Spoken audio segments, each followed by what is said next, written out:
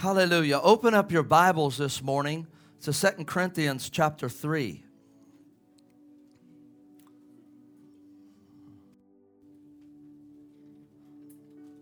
And I'm going to read, I believe, like Pastor Godwill said, we're continuing a little bit. I know that I didn't get to this scripture. But you know, the Lord, He comes to us always. He calls us. He comes to us. We love Him because He first loved us. Amen? We weren't seeking the Lord. None of us. Not when He came to us. You see, because He's the initiator. For God so loved the world. Talk about sowing seeds. Think about God our Father. He's not a taker. He's only a giver. Now, He receives glory. He receives our praise. He receives whatever we bring Him in obedience. He receives it, but He has no need of anything. He's self-existent. He's eternal, and His nature is always 100% of the time to give, to sow.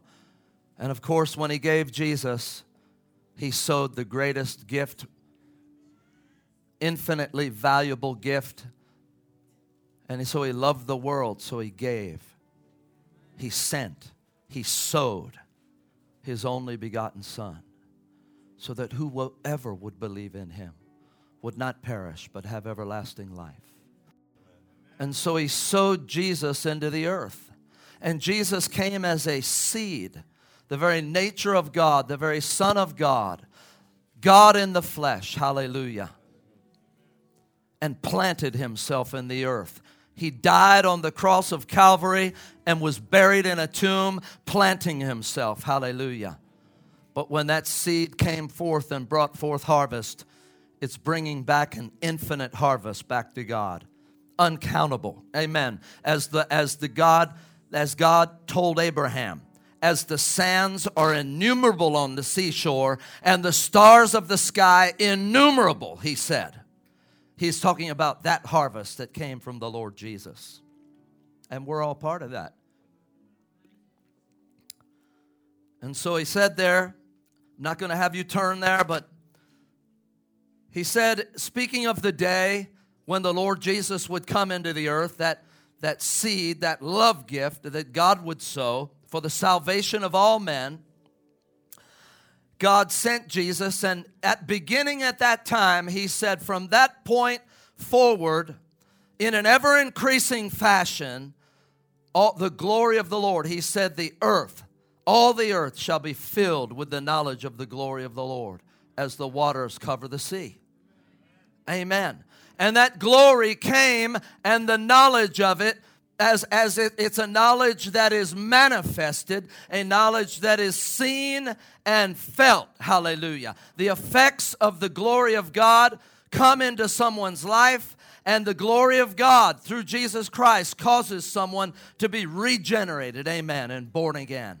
And from that moment on, the riches of His glory are poured into that person, poured into that soul, poured into that person's spirit. Amen. Until that person becomes an overflowing vessel of the glory of the Lord Jesus Christ. Amen. And where the good works of God, the good works of the Lord Jesus Christ are manifested as a fragrance in all the earth. Amen. And the light of His glory begins to flood the earth and drive darkness away. Because it's darkness that causes people to remain lost. They're lost in darkness. They can't see the light of the knowledge of the glory of God in Christ. They can't see. They're veiled from seeing the gospel of the glory of Christ until they receive the Lord Jesus. And so how can anyone receive or hear unless someone go and preach? Amen. So we as the sons of God manifest the knowledge of the glory of the Lord in that God has poured into our life. Hallelujah. And when we obey the Lord to go and sow our own lives. I mean, what Pastor Godwill's talking about, a seed. Everything is a seed. Our whole life is a seed. Hallelujah. We are the seed of God in the earth. Amen. So anything that we possess, anything that we obtain, therefore becomes part of that seed. Amen. And it's the rich person. It's the person who's able to sow their life and have the attitude to live with that attitude and that spirit. Amen. That is a rich person that begins to see and partake of and give out the riches of God's glory. And so Jesus came, and the knowledge of God's glory came into the earth. Amen. And then continuing now in his body, because then when Jesus was raised up from the dead and ascended back to the Father, he sent his Spirit, the Comforter, who's exactly the same as Jesus. Amen. And he sent him to fill the heart and the lives of each one of God's children. Praise God. And so this is what happened. I want you, and then, so that's why it says in Colossians 1, we spoke that verse last week also. In Colossians 1:27, it talks about how this mystery of the gospel, this mystery of God that was hidden from ages and from generations, but has now been revealed to his saints, his people, in and through his people, which is what? That his saints being filled with Jesus Christ, who is the hope of glory. Amen. The expectation of glory. Hallelujah. To them he willed to make known what are the riches of the glory of this mystery, which is Christ in you, the hope of glory. And so now we're manifesting as we obey God. And it's a glory that's not seen. Let me read about it. But it's a glory that's manifest because it's an eternal glory that's not only upon temporarily a person, like it was Moses in the Old Testament, but it is a residing, permanent glory that's literally a part of your nature. That's why you as a new creation being, a new creation man or woman, what makes you so special as a new creation? It's that you carry the glory and the presence of Jesus Christ. Not only now, but for all time. You will continually. And so let's read about that. So it says in verse 12, 2 Corinthians 3 and verse 12. Therefore, since we have such hope, amen. What hope is that? The hope of the glory of God.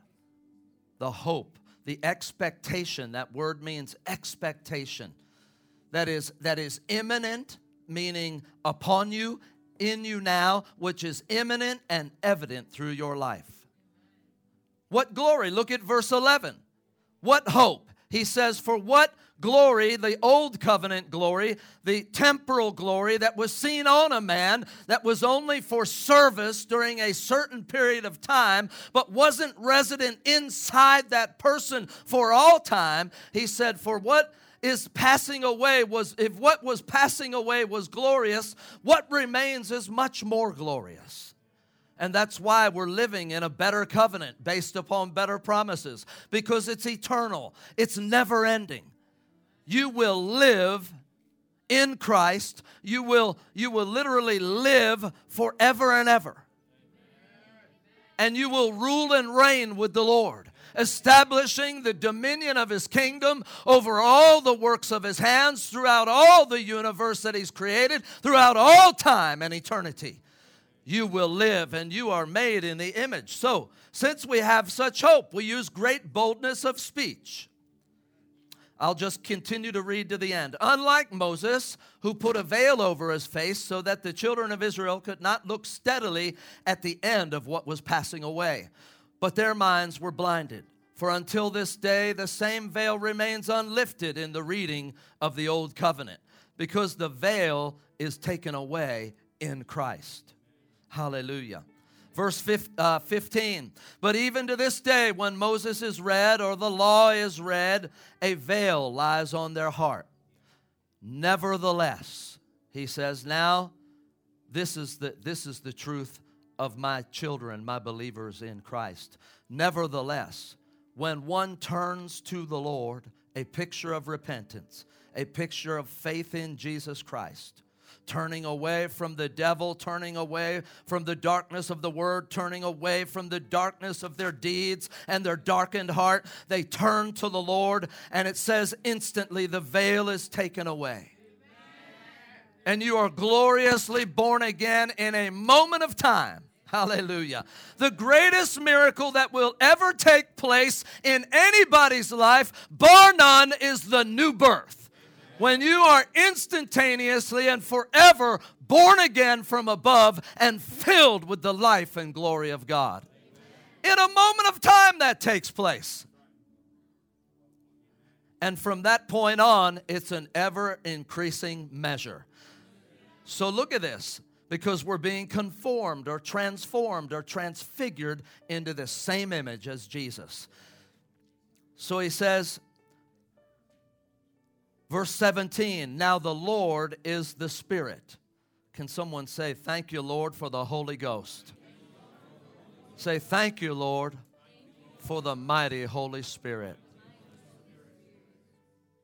Now the Lord is the Spirit, and where the Spirit of the Lord is, there is liberty. And what he's talking about here literally is of course, wherever the Spirit of God manifests, there is liberty.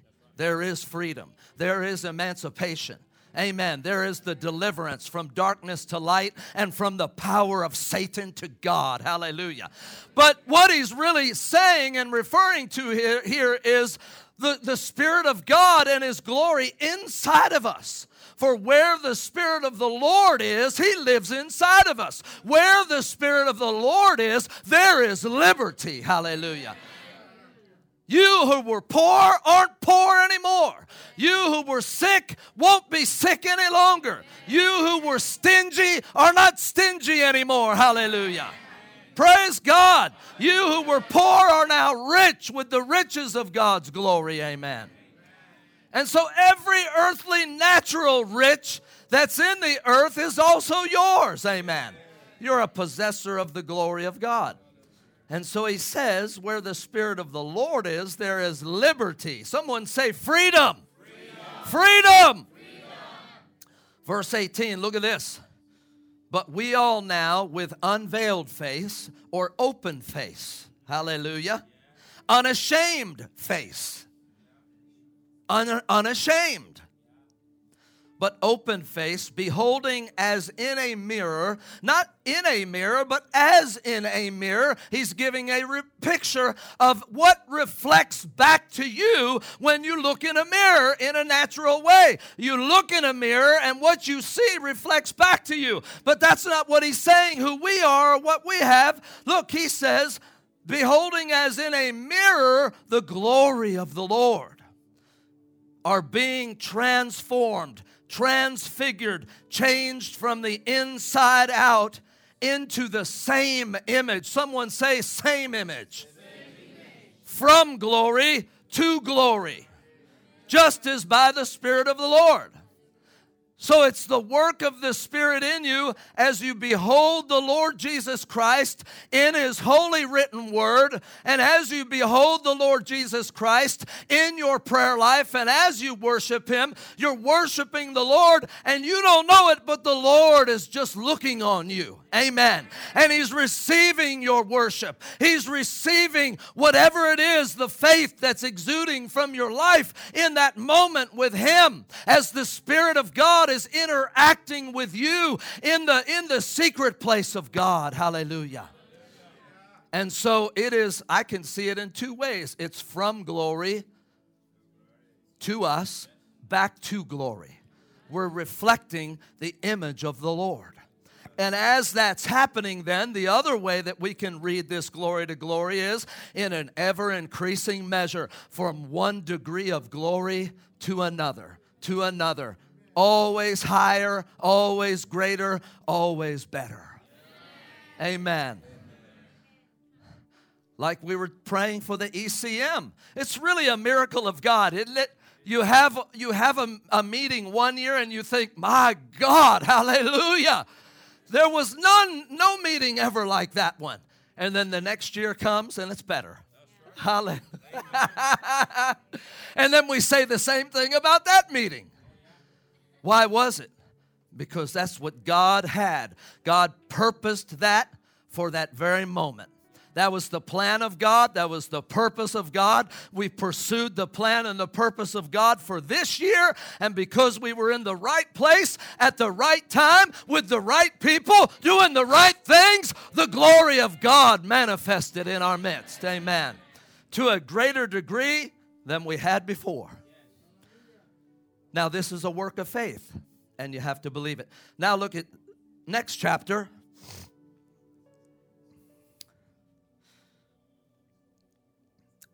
Right on over to chapter 4, because the context continues here. We're talking about the manifestation of the knowledge of the glory of God. And we just saw that Christ in us is the hope of, and we're ever being fashioned, transfigured, and changed into His very perfect image. Amen. Who He is in glory. Not who He was in the flesh, not who He was as a man, but who He is as the King of glory, the King of kings, and the Lord of lords. The glorified, resurrected Lord Jesus Christ. Amen. And He goes here on to say, I'll just read from verse 3 to give context, and I'll finish up in verse 6, verse 7. But even if our gospel is veiled, again, we're back to the gospel. It says it is veiled to those who are perishing, whose minds the God of this age has blinded, who do not believe, lest the light of the gospel of the glory of Christ, who is the image of God, should shine on them. For we do not preach ourselves, but Christ Jesus the Lord, and ourselves your bondservants for Jesus' sake. So we're preaching Jesus, and Jesus, the one who is living inside of us by the presence and power of the Holy Spirit, is beginning to shine as we share the Word of God, as we share our testimony, as we share our life, as we speak the words of Jesus, because the testimony of Jesus is the spirit of prophecy, hallelujah. And the spirit of prophecy is that living Word that comes to an unbelieving, darkened heart and pierces right in, dividing asunder soul and spirit, and it reveals the secrets of their heart. Whether or not you know even what you're saying, what's happening inside of them is secrets of their heart are being revealed and unraveled, and they're realizing that this is not just a person, but this is God speaking to me, coming to show me who He is, coming to demonstrate His love and His power to me. And that's how the transformation takes place, through our lives.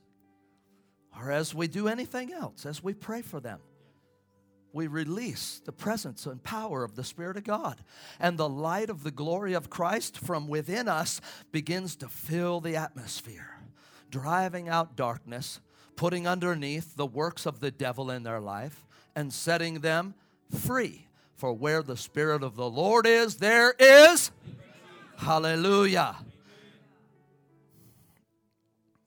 And the worst bondage that anyone is under is described here, that I just read, in verse 3.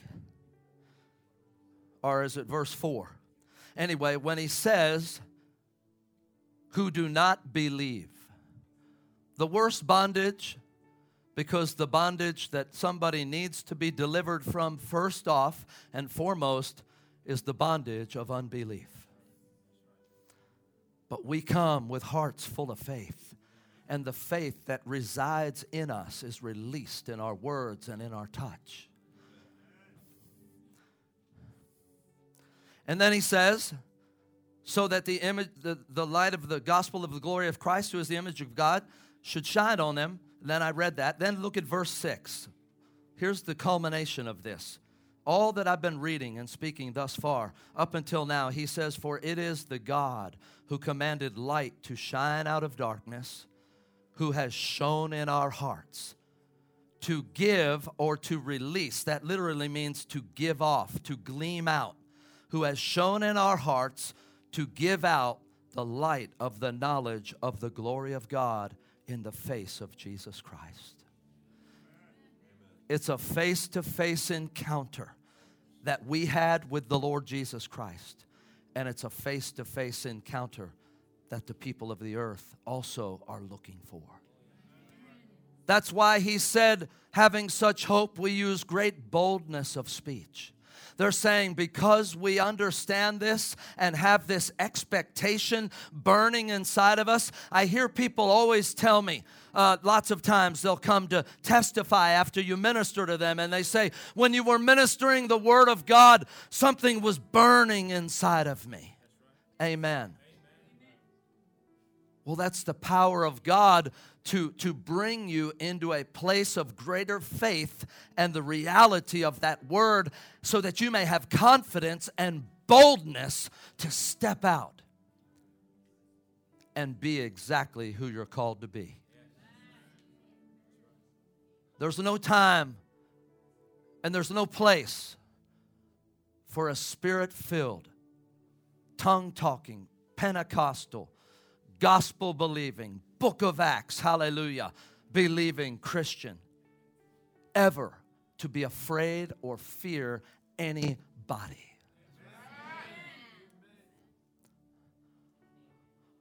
Because he who is in us is greater. Amen? Greater. But why do I say that? Because in reality, that's the holdup sometimes. Is people are afraid to encounter, to approach, to step into a divine appointment with somebody.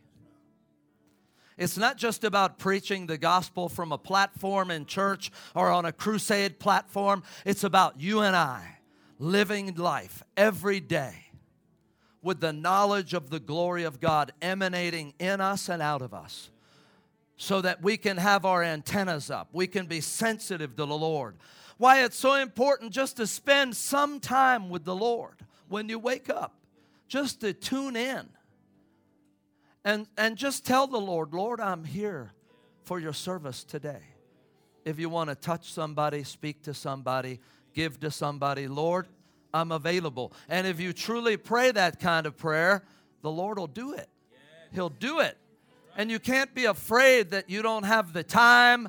You can't be afraid that you're going to be in trouble over here because you've given some time here. No, because the shield of God is around you. Amen. And the favor of the shield of his favor is on you. And you can't be afraid that how will this person react to me? No, this person needs exactly who you have in you and what you carry. Amen. And my Lord, don't ever fear what if the Lord doesn't. No. His promises are yes and amen. Hallelujah. Give him glory. I hope this is helping somebody. Amen. Okay. Let me just, a couple more scriptures, and then I'm going to pray for a few people. So, I'm going to skip Ephesians for time's sake. Look at Hebrews chapter 1. I've already pretty much covered everything I could have said there about Ephesians 1, but I just want you to know the prayer, the apostolic prayer of Paul in Ephesians 1. Beginning in verse 17, that of course you and I have the right and the privilege to pray over ourselves and over other people, for other people. Says that I pray that God would give unto you a spirit of wisdom and revelation, a spirit to see and to know. Amen. The eyes of your understanding being enlightened, that you may know what is the hope of his calling and what are the riches of the glory of his inheritance in the saints. And what comes in the riches of that glory is the next thing. And the exceeding greatness of his power towards us who believe. According to the same working of his power that he wrought in Christ when he raised him from the dead. Amen? So look at Hebrews 1, because now I want to show you, look what the Lord has left for us to do. Hebrews 1 and verse 1. Hebrews 1 and verse 1. God, who at various times and in various ways spoke in times past to the fathers by the prophets, Old Covenant, has in these last days spoken to us by his Son, whom he appointed heir of all things, That includes every person on the earth. Through whom also he made the worlds. Now look at Jesus, who being the brightness of his glory and the express or the exact image of his person, and upholding all things by the word of his power, when he had by himself purged our sins, sat down. Someone say, sat down. At the right hand of the majesty on high, having become so much better than the angels, as he has by inheritance obtained a more excellent name than they. Amen. Lord of all. Hallelujah.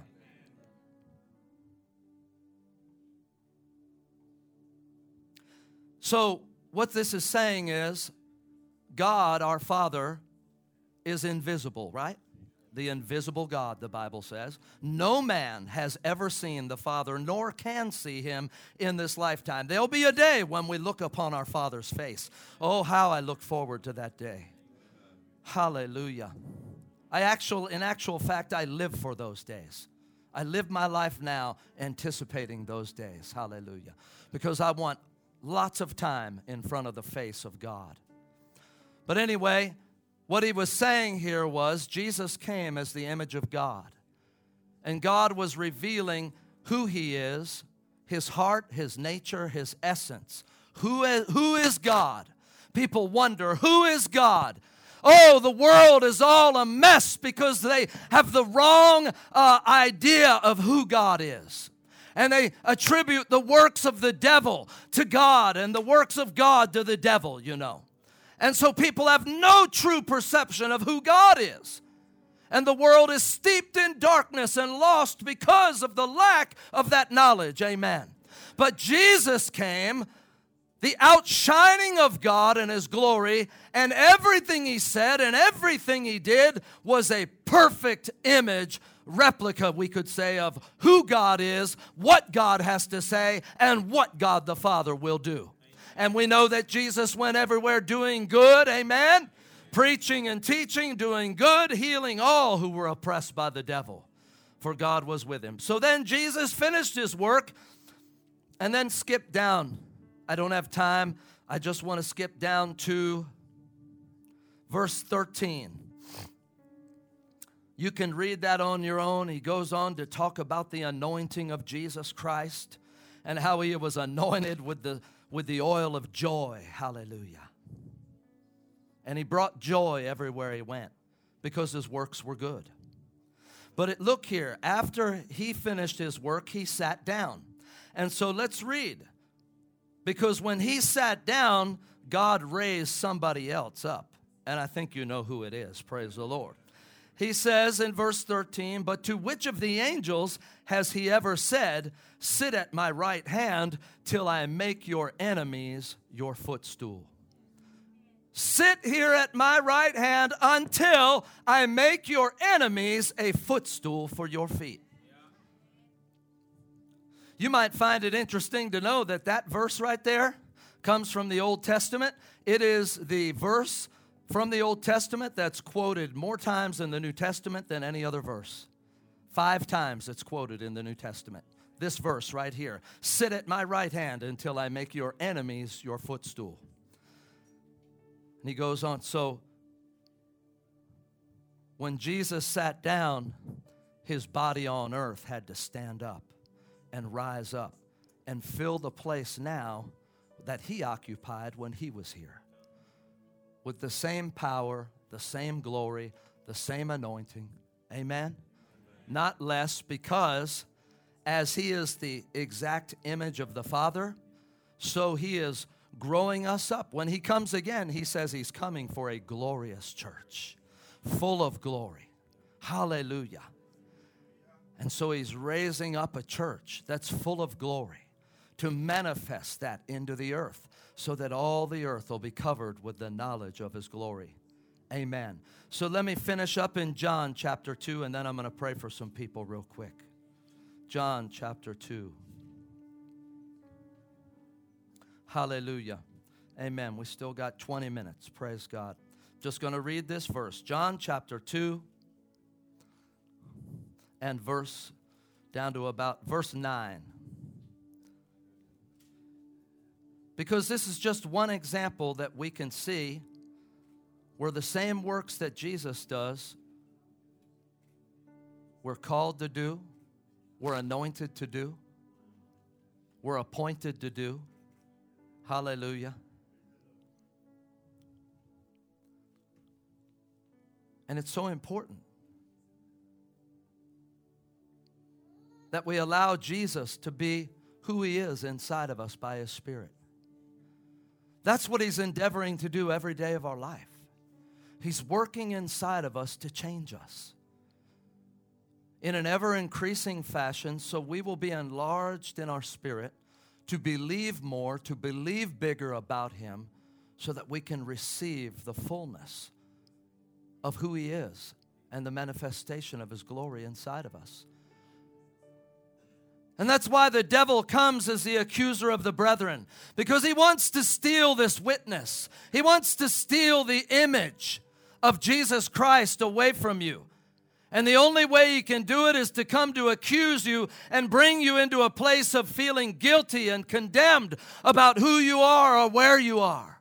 But you have to remember that the righteousness that you obtained and the righteousness which is in you is the righteousness of the Lord. And the Lord doesn't give and take away like some people would say. For the gifts and the calling of God are irrevocable, without repentance. Even if one doesn't repent, God won't take away the gifts that He put inside that person. That person will miss out because they'll never be fulfilled, never be satisfied, never be used in a glorious way in their life, but God still won't take it away. But think about us, those of us who are believing the Lord, who are endeavoring to walk close with Him, who are loving on Him and receiving His love. Hallelujah. So look at this. Verse 9, you know the story of the miracle in Cana of Galilee. Jesus changed the water to wine. A creative, transformational miracle. And it says, when the master of the feast had tested the water, in verse 9, that was made wine and did not know where it came from, but the servants who had drawn the water knew. The master of the feast called the bridegroom, and he said to him, every man at the beginning sets out the good wine. Look at this now. Every man at the beginning sets out the best wine, the good wine, the best. And when the guests have well drunk, then the inferior, because they won't know the difference then. But in the beginning, they'll know the difference. So they put the best first. But he said, you have kept the good wine until now. The Lord always keeps the best for last. Why? The principle.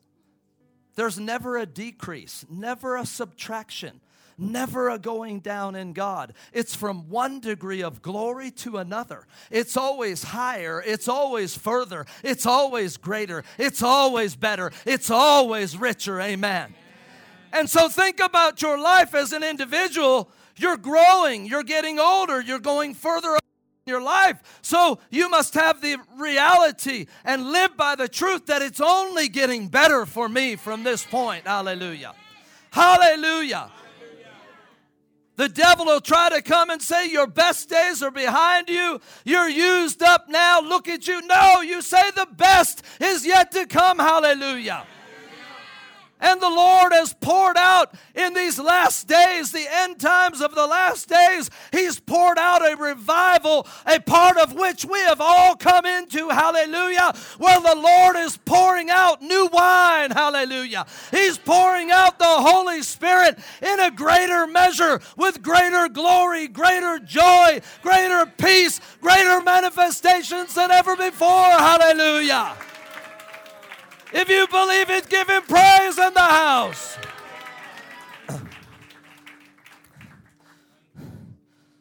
So we're living in the best days. The best days.